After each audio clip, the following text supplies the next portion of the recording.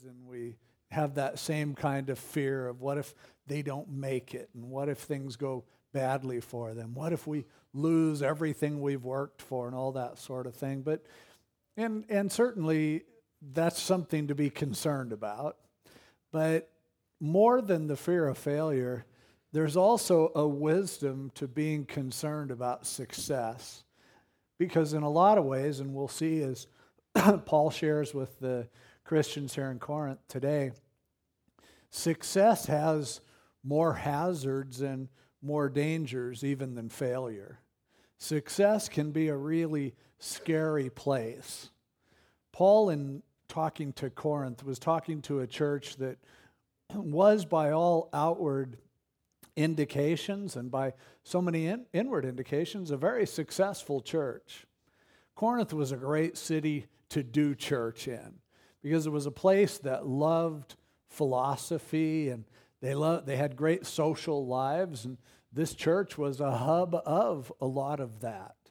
People were flocking to the church. They had so much going for them, and yet there were some problems that were popping up within the church that caused Paul to be hesitant about the direction that they were heading.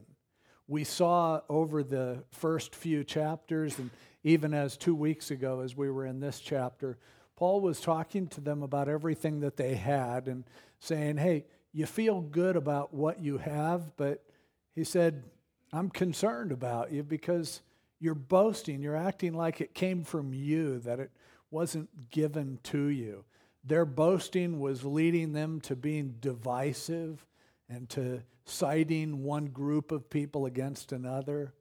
So Paul, in continuing in this vein, begins to talk to them about winners and losers. He starts out by talking to them about they've got it together. And then he talks about himself in kind of a shocking way, and then wraps it up with a powerful statement after telling them that he's concerned for them. And so sorry, it looks weird that I read this way, but it's the only way I've been able to read. Look at beginning with verse 8 of 1 Corinthians chapter 4. Paul says, you are already full. The word there is a word that is used to indicate somebody who's eaten so much that there's just not room for anything else. He says, you guys are full. You've pigged out completely. You are already rich. You've arrived. You have a lot. You have reigned as kings without us. And indeed, I could wish you did reign, that we also might reign with you. So Paul starts out by saying, you guys, everything that you say about yourself, I'll say it about you. You're royalty. You've got it made. You're wealthy and successful and powerful. You've really got it together. You're rich and you're full and you're amazing. But now he starts to talk about himself in a way that at first probably to them seemed a little just self-denigrating, but then it got to be uncomfortable almost. And you realize that he was using irony here as he was comparing their image of themselves with his image of himself, and as others would describe him. And so he begins there in verse 9 and says, you guys are reigning, but he said, for I think that God has displayed us, the apostles, last, as men condemned to death. For we have been made a spectacle to the world. The word there is the Greek word theater, or a show to the world, both to angels and to men. We are fools for Christ's sake, but you are wise in Christ. We are weak, but you are strong. You are distinguished, but we are dishonored. See, he says, here you guys are rich and successful and powerful. But he said, for me and my buddies, for the apostles, we don't have it quite so well. He said, and a lot of times I think I am a show.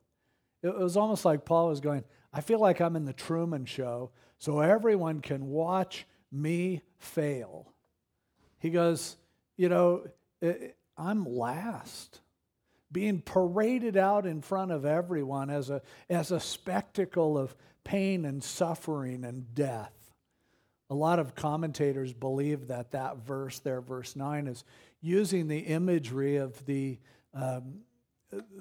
gladiators that were so prominent in those days, there in Corinth as well as in Athens and other places. Gladiators would battle all during the day, and then finally the last spectacle, as Paul says, hey, I feel like I'm the last spectacle. The last spectacle was the last two gladiators standing would fight to the death. Someone would die. If you won, you got to live another day, but you had to fight tomorrow. So basically what it was a show to watch people be destroyed. And again, Paul says, on the other hand, you guys are royalty. But he said, sometimes I think that God has displayed us last as men condemned to death, for we've been made a theater to the world, both to angels and to men. The whole universe is watching me die. And we're fools for Christ's sake. Not you, you're wise. I feel stupid. People think I'm an idiot for what I do. We're weak, but you guys are strong.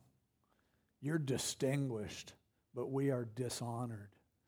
To the present hour, we both hunger and thirst, and we are poorly clothed and beaten and homeless, and we labor working with our hands. Being reviled, we bless. Being persecuted, we endure. Being defamed, the word there is blasphemed, we entreat. The word there is parakaleo. We comfort, we encourage, we put our arms around others and encourage them to hang in there and to keep going. We have been made as the filth of the world, the offscouring of all things until now. The word there, filth, and the word for offscouring, it was referring to after you clean something up, this was the scum that was left over that would be washed down into the streets, scraped off the burnt plate and washed off into the street. He goes, that's what I feel like. Now, at this point, the Corinthians were probably going, I'm feeling a little guilty here. I'm feeling a little bad because Paul starts out talking like, yeah, we've got it made. And we're going, yeah, we do. Praise the Lord. And then he starts going, as far as I'm concerned, I'm kind of a loser. I'm a failure. I'm considered to be a fool. I'm an example, a show, to show how pathetic life can be. And he goes, meantime, you guys doing well. I'm just being torn up and tortured and destroyed ultimately. What a contrast. Because Paul was a guy who at one time had everything going for him. He was completely brilliant, someone who had the capacity to impress anyone, a Hebrew of the Hebrews, educated by Gamaliel, a brilliant man. And now here he was. One time his mother felt like, oh boy, he's going to be something special. But here he is, just looking pathetic. And here are these Corinthians who had received the gospel from Paul's preaching, and now they're looking at him and he's saying, I'm not like you. There's a difference in where I am and where you are. And I think their reaction would have been to go, ugh, I feel kind of bad. I guess I know what's coming next. Paul's going to take an offering. He wants us to give some of our fruits of success to him. I feel kind of bad that he's hasn't had any new clothes for a while or doesn't have a place to live. Maybe we ought to chip in and help him out. Or maybe he's just making us feel bad for what we have. This is sort of embarrassing. But Paul goes on and he says, I don't write these things to shame you, but as my beloved children, I warn you. For though you might have 10,000 instructors in Christ, all kinds of people giving you good information, yet you do not have many fathers. For in Christ Jesus I have begotten you through the gospel. Paul says, you're getting the wrong idea if, while I contrast my apparent failure to your apparent success, if you think I'm trying to embarrass you, if you think I'm trying to make you feel guilty for what you have, if you think I'm trying to make you feel like you need to help me, he goes, that's not what I'm saying. He said, this is more than just a little gimmick I'm using to teach you. You have lots of teachers. But he said, you don't have many fathers. You don't have many people who care about you as deeply as I do. Whether they were people who had been personally led to Christ through Paul, or whether indirectly, but they had discovered and known and experienced the compassion that he had for them. They weren't just an audience to him. These were people that he was pouring his life out for. And he said, I love you like you're my kid. And he said, I'm worried about you. I'm concerned about what's happening to you. What? We're successful. We're doing great. Paul, you're famous around here because you used to pastor here. And everything's going well. They thought it was. But Paul looked at the situation and he said, I look at it and he goes, I don't want you to feel bad about what you have. I don't want you to feel bad about your success. But he said, I have a deep concern for you. And my concern isn't that you would fail. But my concern is that you would continue to thrive and then face the struggles and the difficulties and the problems that come out of success. The hazards and dangers that would lie before you. And he said, I'm telling you this as a dad, like you're my kids. I'm really concerned. He finishes it off there in verse 16 and says, therefore I urge you, imitate me. What a gutsy thing to say. Imitate me. The Greek word there is mimic. It's like, do what I do. Well, Paul, you're not a very good advertisement for what you do. Do you mean we should be homeless and broke? We should be beaten and tortured? Is that what you're telling us? No, not at all. Paul learned how to have a lot and he learned how to have not much. But Paul knew that being successful can be really dangerous. And he wanted them to understand that, to ward off the dangers that come along with success. That's what this whole thing is about.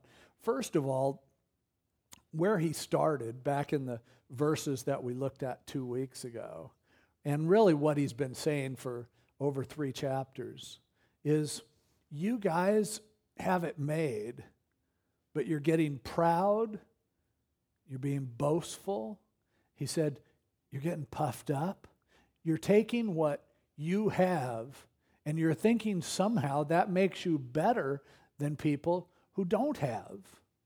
And that's one of the dangers of being blessed, of being successful, is as soon as I experience some success, I look at those poor people who aren't successful and I think, if they only knew what I know, if they would only do what I had done, if they had only made some different decisions somewhere along the road, then they could celebrate with me. They could have what I have. So often people who turn their lives around and they might be a failure, grow up poor, and then they turn things around and they're being, really blessed. Or there are other people who maybe have an addiction and then they're able to gain victory over that addiction. So often the ones who have accomplished the most are the ones who are the least sympathetic toward those who are where they used to be. We look down at them and we go, you could be where I am if you were as smart as I am. So often those people will write books and put on videos and seminars to show people how they can have what they have. As soon as you can count on it, as soon as the church grows in any significant amount, next thing they're going to be having seminars to show other struggling little pathetic churches how they can become like us. And the implication behind all that is I'm better than you. And that pride creeps in. And it was what was one of the things that was devastating the Corinthians. They couldn't stand people who were different than they are because they felt they were better. And so Paul says, okay, let's talk about what you're really saying.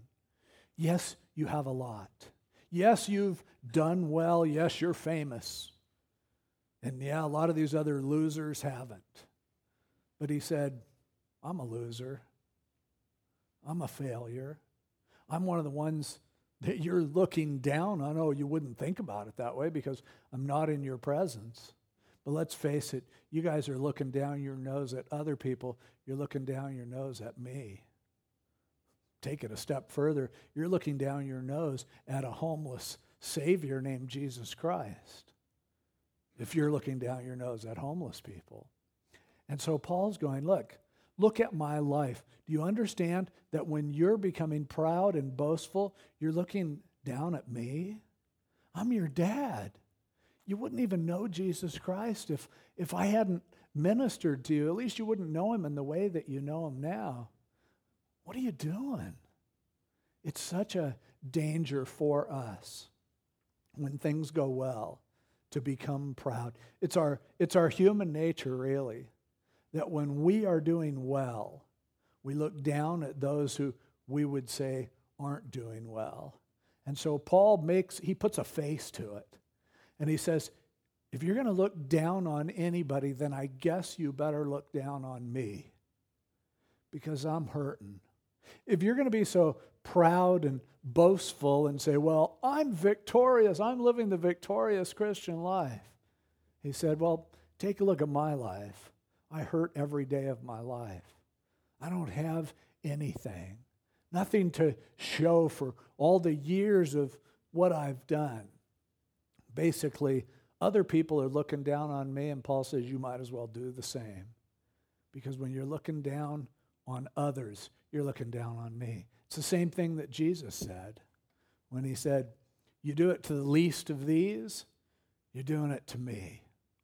So Paul, in identifying his difficulties and struggles and pains, is not wanting to embarrass them, but letting them know, look what's happened. You're becoming a snob. You're becoming a prideful person who, even though I'm the one that has shared with you effectively, and so much of what I've shared with you has led to your being blessed, yet now you think you're better than others. This is a danger that we need to constantly pay attention to. And it's a simple test. How do you look at people who don't have what you have, who haven't achieved what you achieve, who do things differently than you do? Are you being puffed up and prideful? Or do you look at them and recognize, I connect with them. I can relate to them because, other people might look at me and see me as being a booming success. But deep down inside, I know what it feels like to fail. I know what it feels like to not measure up. And so I have a great connection with people who don't have, with people who can't do, with people who are humiliated and embarrassed. And the world looks on them and says, failure. Hey, I don't look down on them. As soon as I start to, I'm in big trouble. As a church, as soon as we start to look down on other churches for not having it together like we do, for being so pathetic and lifeless as us, for being so inferior in terms of their understanding of what church is compared to what we are, be careful. It's a really subtle thing that happens from saying, I am so glad for what God has done for us, to looking out and going, too bad he hadn't done it for those other losers. And we can do that personally. We can do it corporately. Paul looked on their prominence and said, I'm worried about you guys, my kids. If you are really wealthy and you have this responsibility of passing on what you have to your kids, then hopefully you've thought about this long and hard. How easy do I want to make it for my kids? Do I want them to learn to have to struggle? Or do I want to work really hard so they don't have to?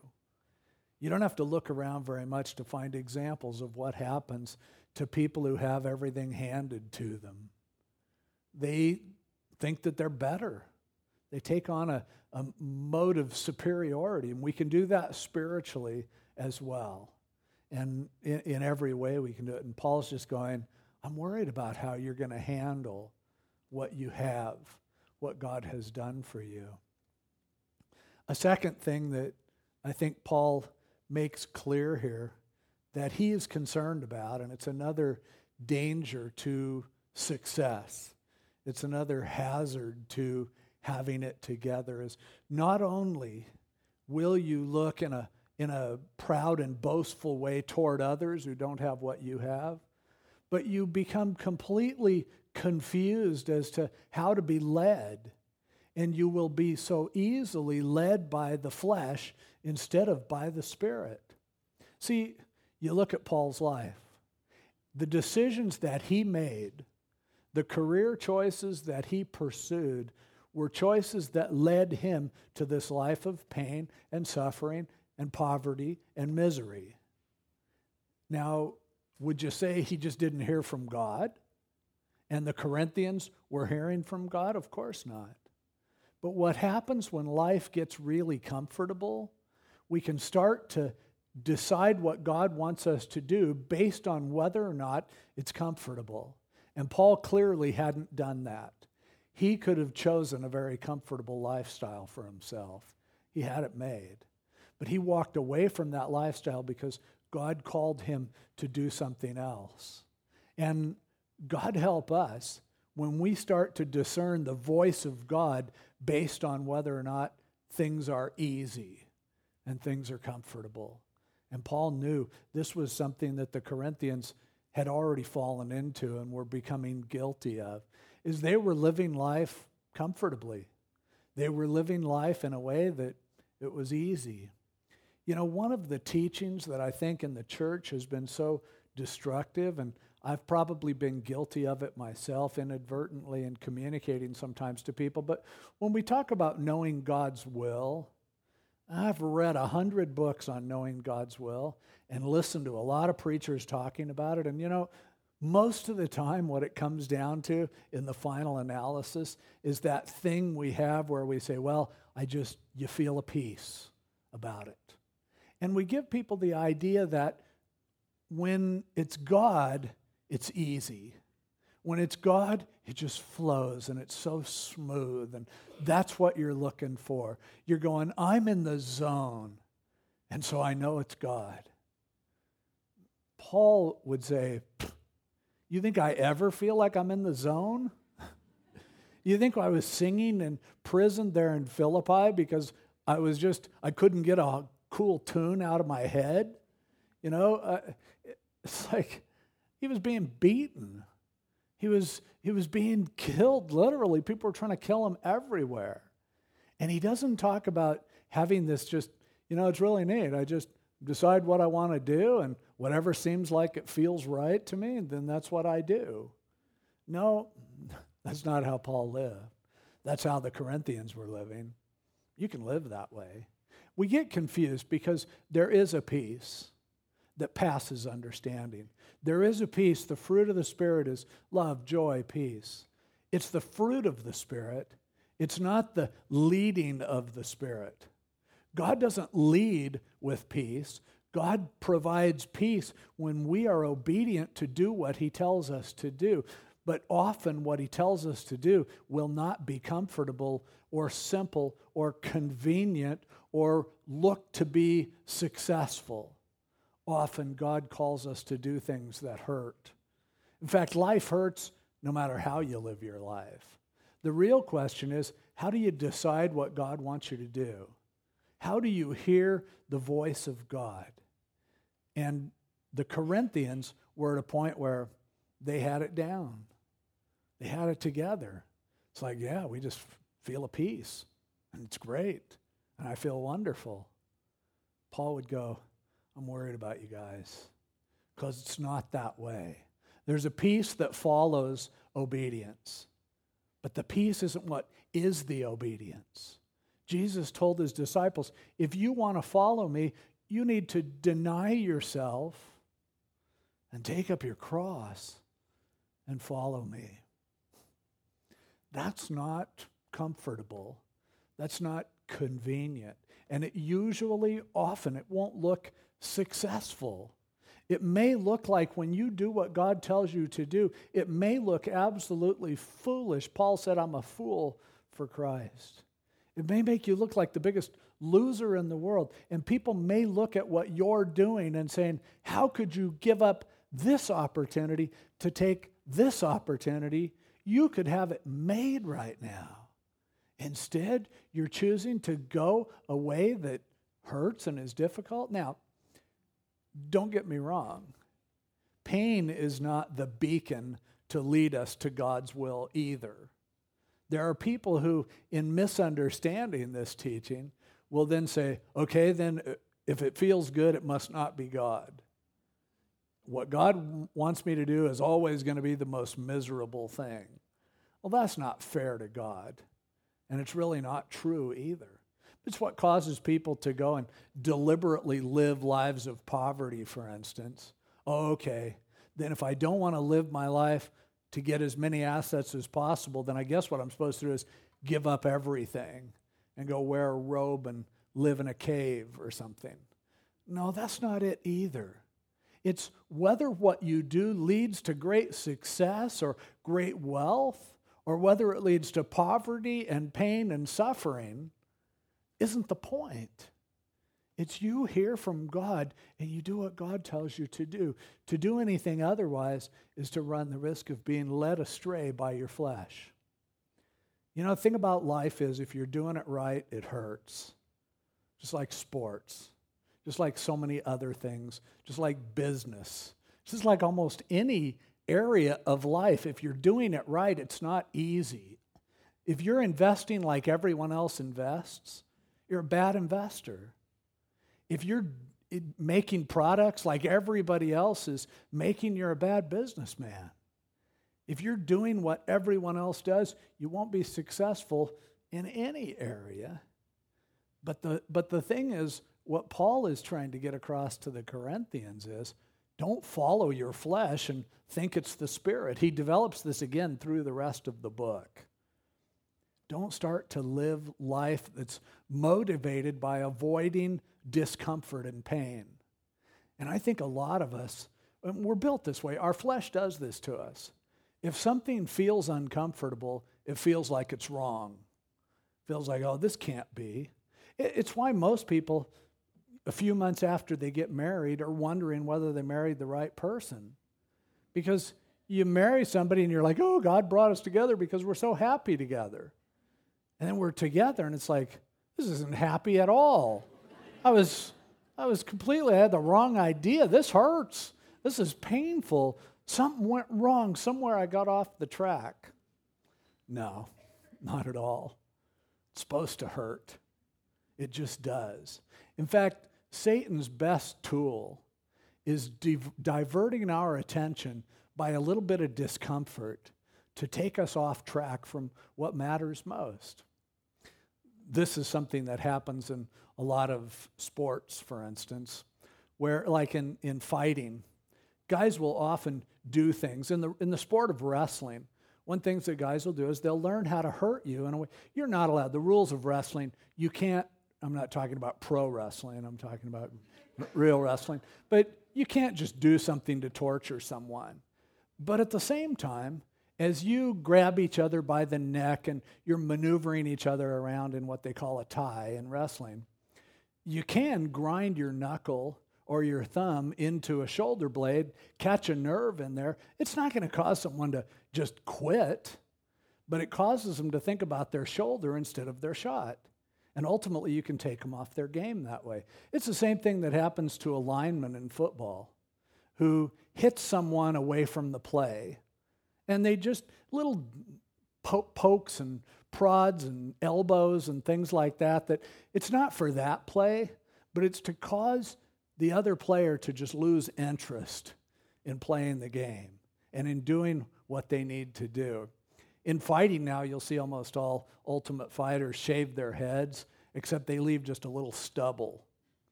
You know, after I had my surgery, I quit shaving because it was really painful to shave. But after a while, after a few days, my beard was driving me nuts. It was just scraping against this contraption I have on. And I was thinking about these guys. That's what they do. These fighters, you're not allowed to just do pain compliance moves necessarily, but just rubbing your hair across someone's face is really uncomfortable. You women know what it feels like when your husband hasn't shaved for a couple of days. It's torture. It's not going to kill you, but believe me, it takes you out of the mood of love. If a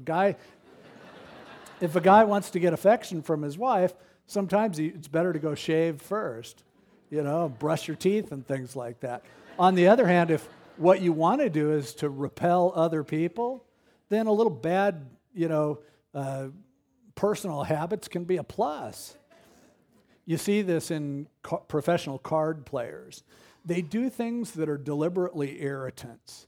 If you watch, now I would never watch it, but if you, no, I do, sure. But you watch these professional poker players, and some of them will have a costume that looks weird. Or they'll have a little nervous tick, or they'll sit there and talk under their breath, or they'll make jokes and things like that. Now, some of you who are just naturally obnoxious just think they're being personalities. But in reality, they know it's going to cause the other players to not think about what they're doing, but instead they're going, this guy's driving me nuts. And that's kind of what Satan does in our lives. See, it's okay to use poker if you tie it in with Satan. But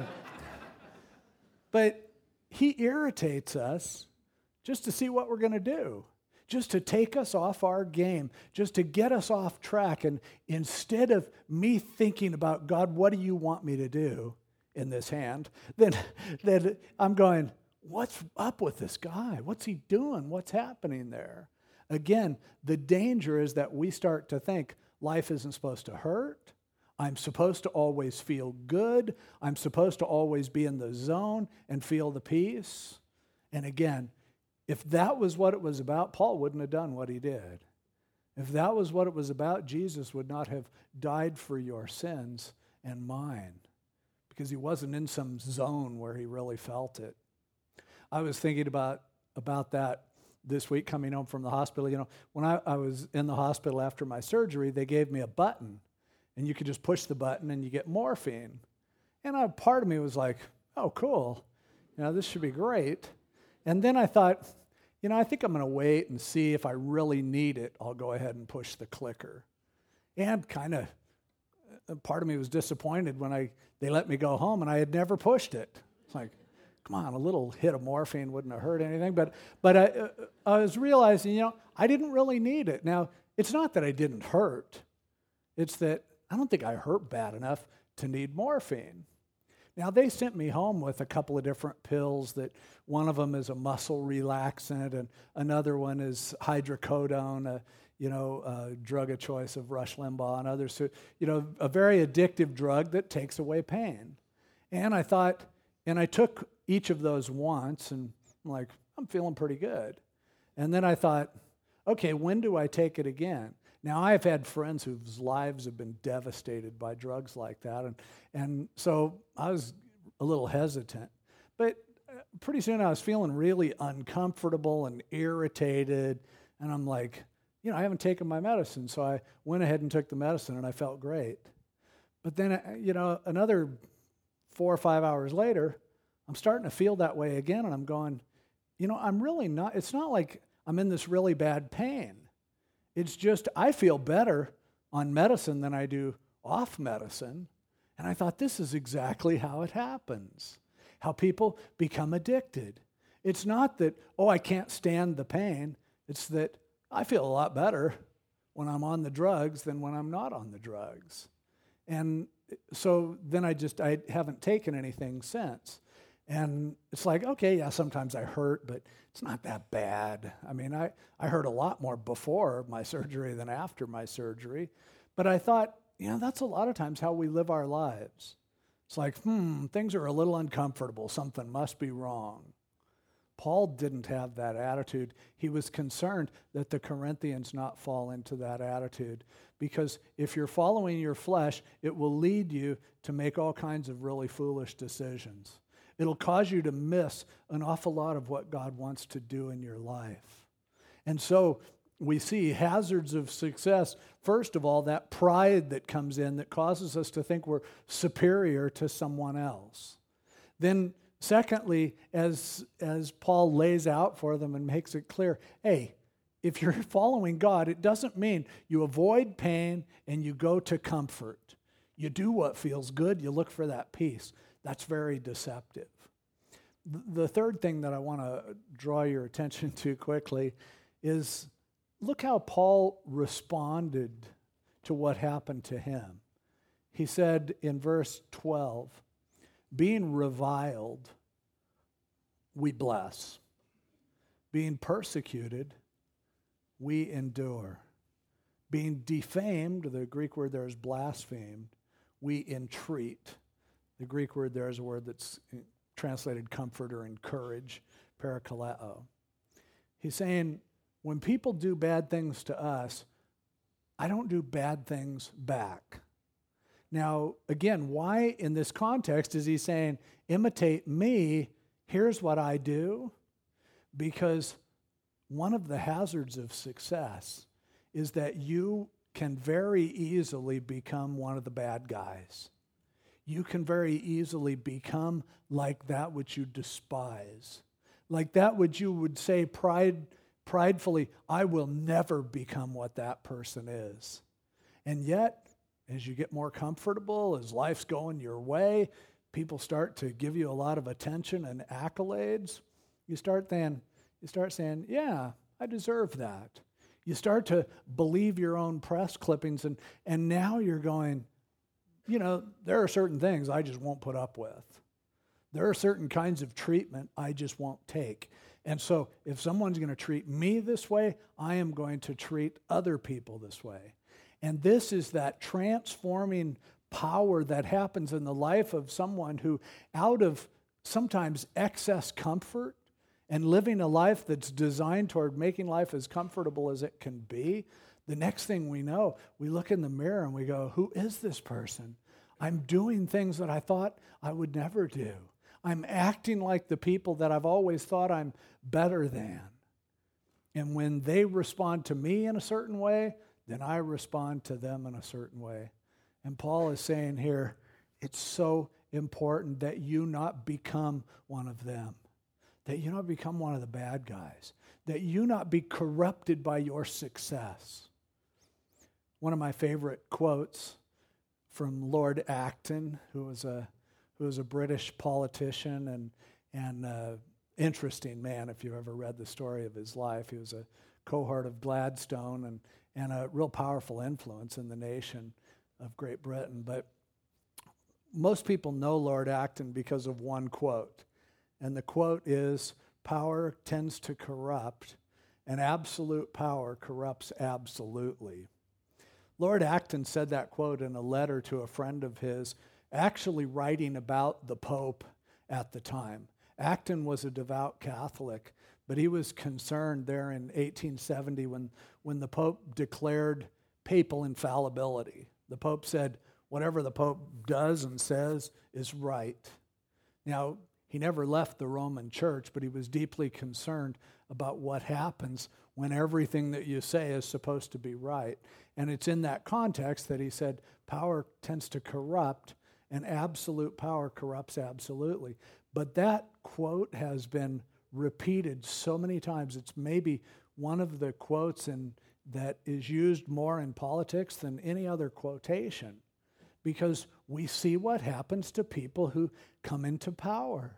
They so often are well-meaning and with good intentions, and yet you give success to people, and they sometimes can't handle it. And that power makes them like the people that they campaigned against.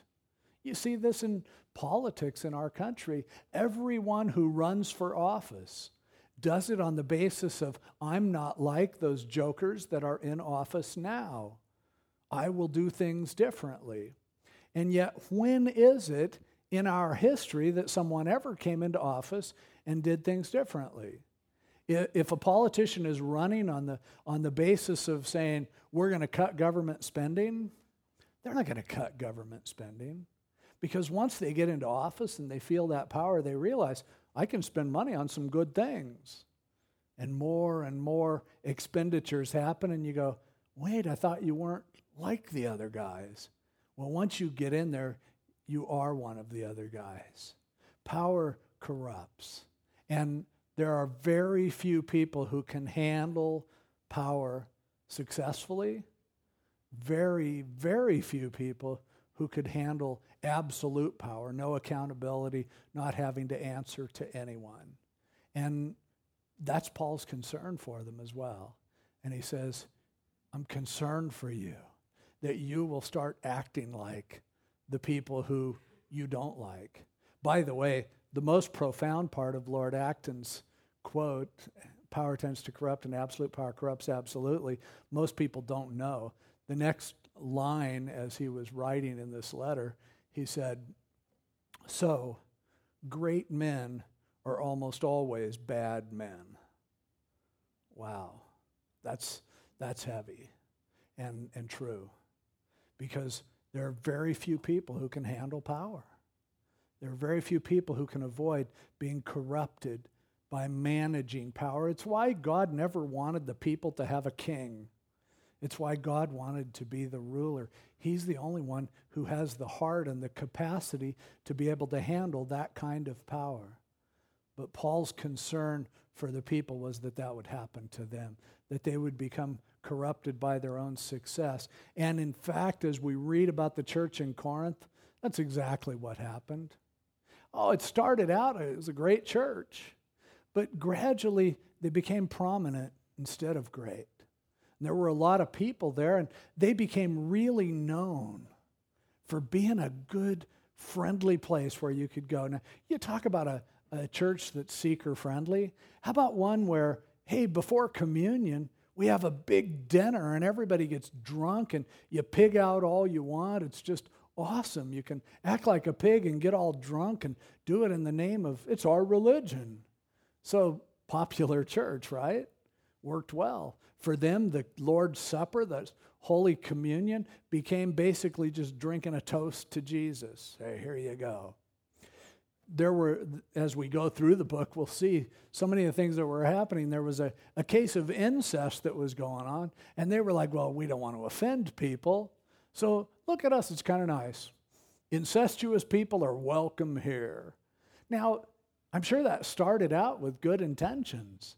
And we don't ever want to be the kind of church whereby people feel like, I can't go there because I'm a bad person.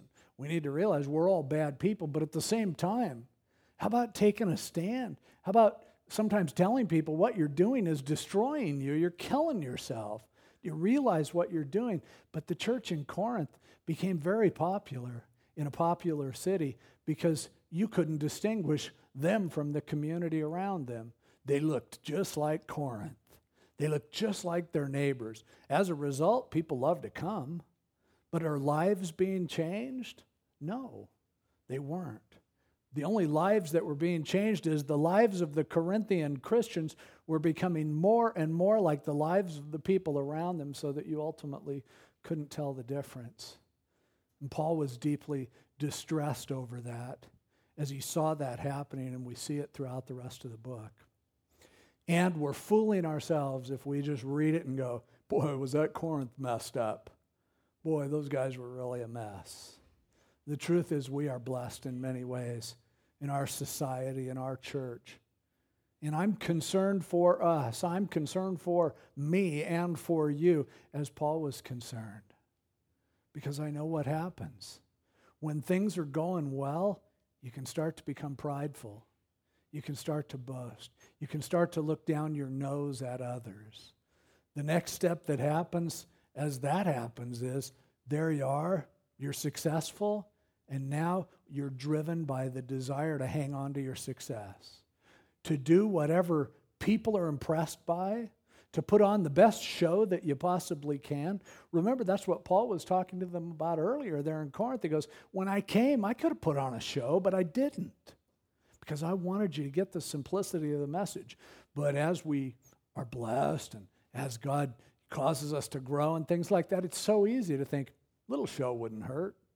We could polish things up a little. And very subtly, we can start to decide what God wants us to do based on what feels good. As a pastor, I can tell you, there are times when God calls me to say something that I know people won't like, that I know will offend certain people. And you have to pick your spots. I know some people think I deliberately offend. No, I really don't. I'm really trying not to. But at the same time, sometimes I just have to say something, and I know I'm going to get flack for it. And there's a temptation to go, the church was smaller. It was easy and entertaining to deal with offended people. But, now it's becoming really impractical. So I better just clean up my act a little bit, cut a few corners and polish things off.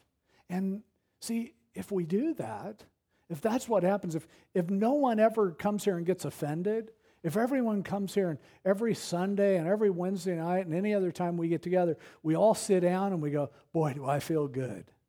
Because he ripped the right people. And he didn't make me uncomfortable. All we did was sit in church and talk about all the people at other churches and how messed up they are. I love that.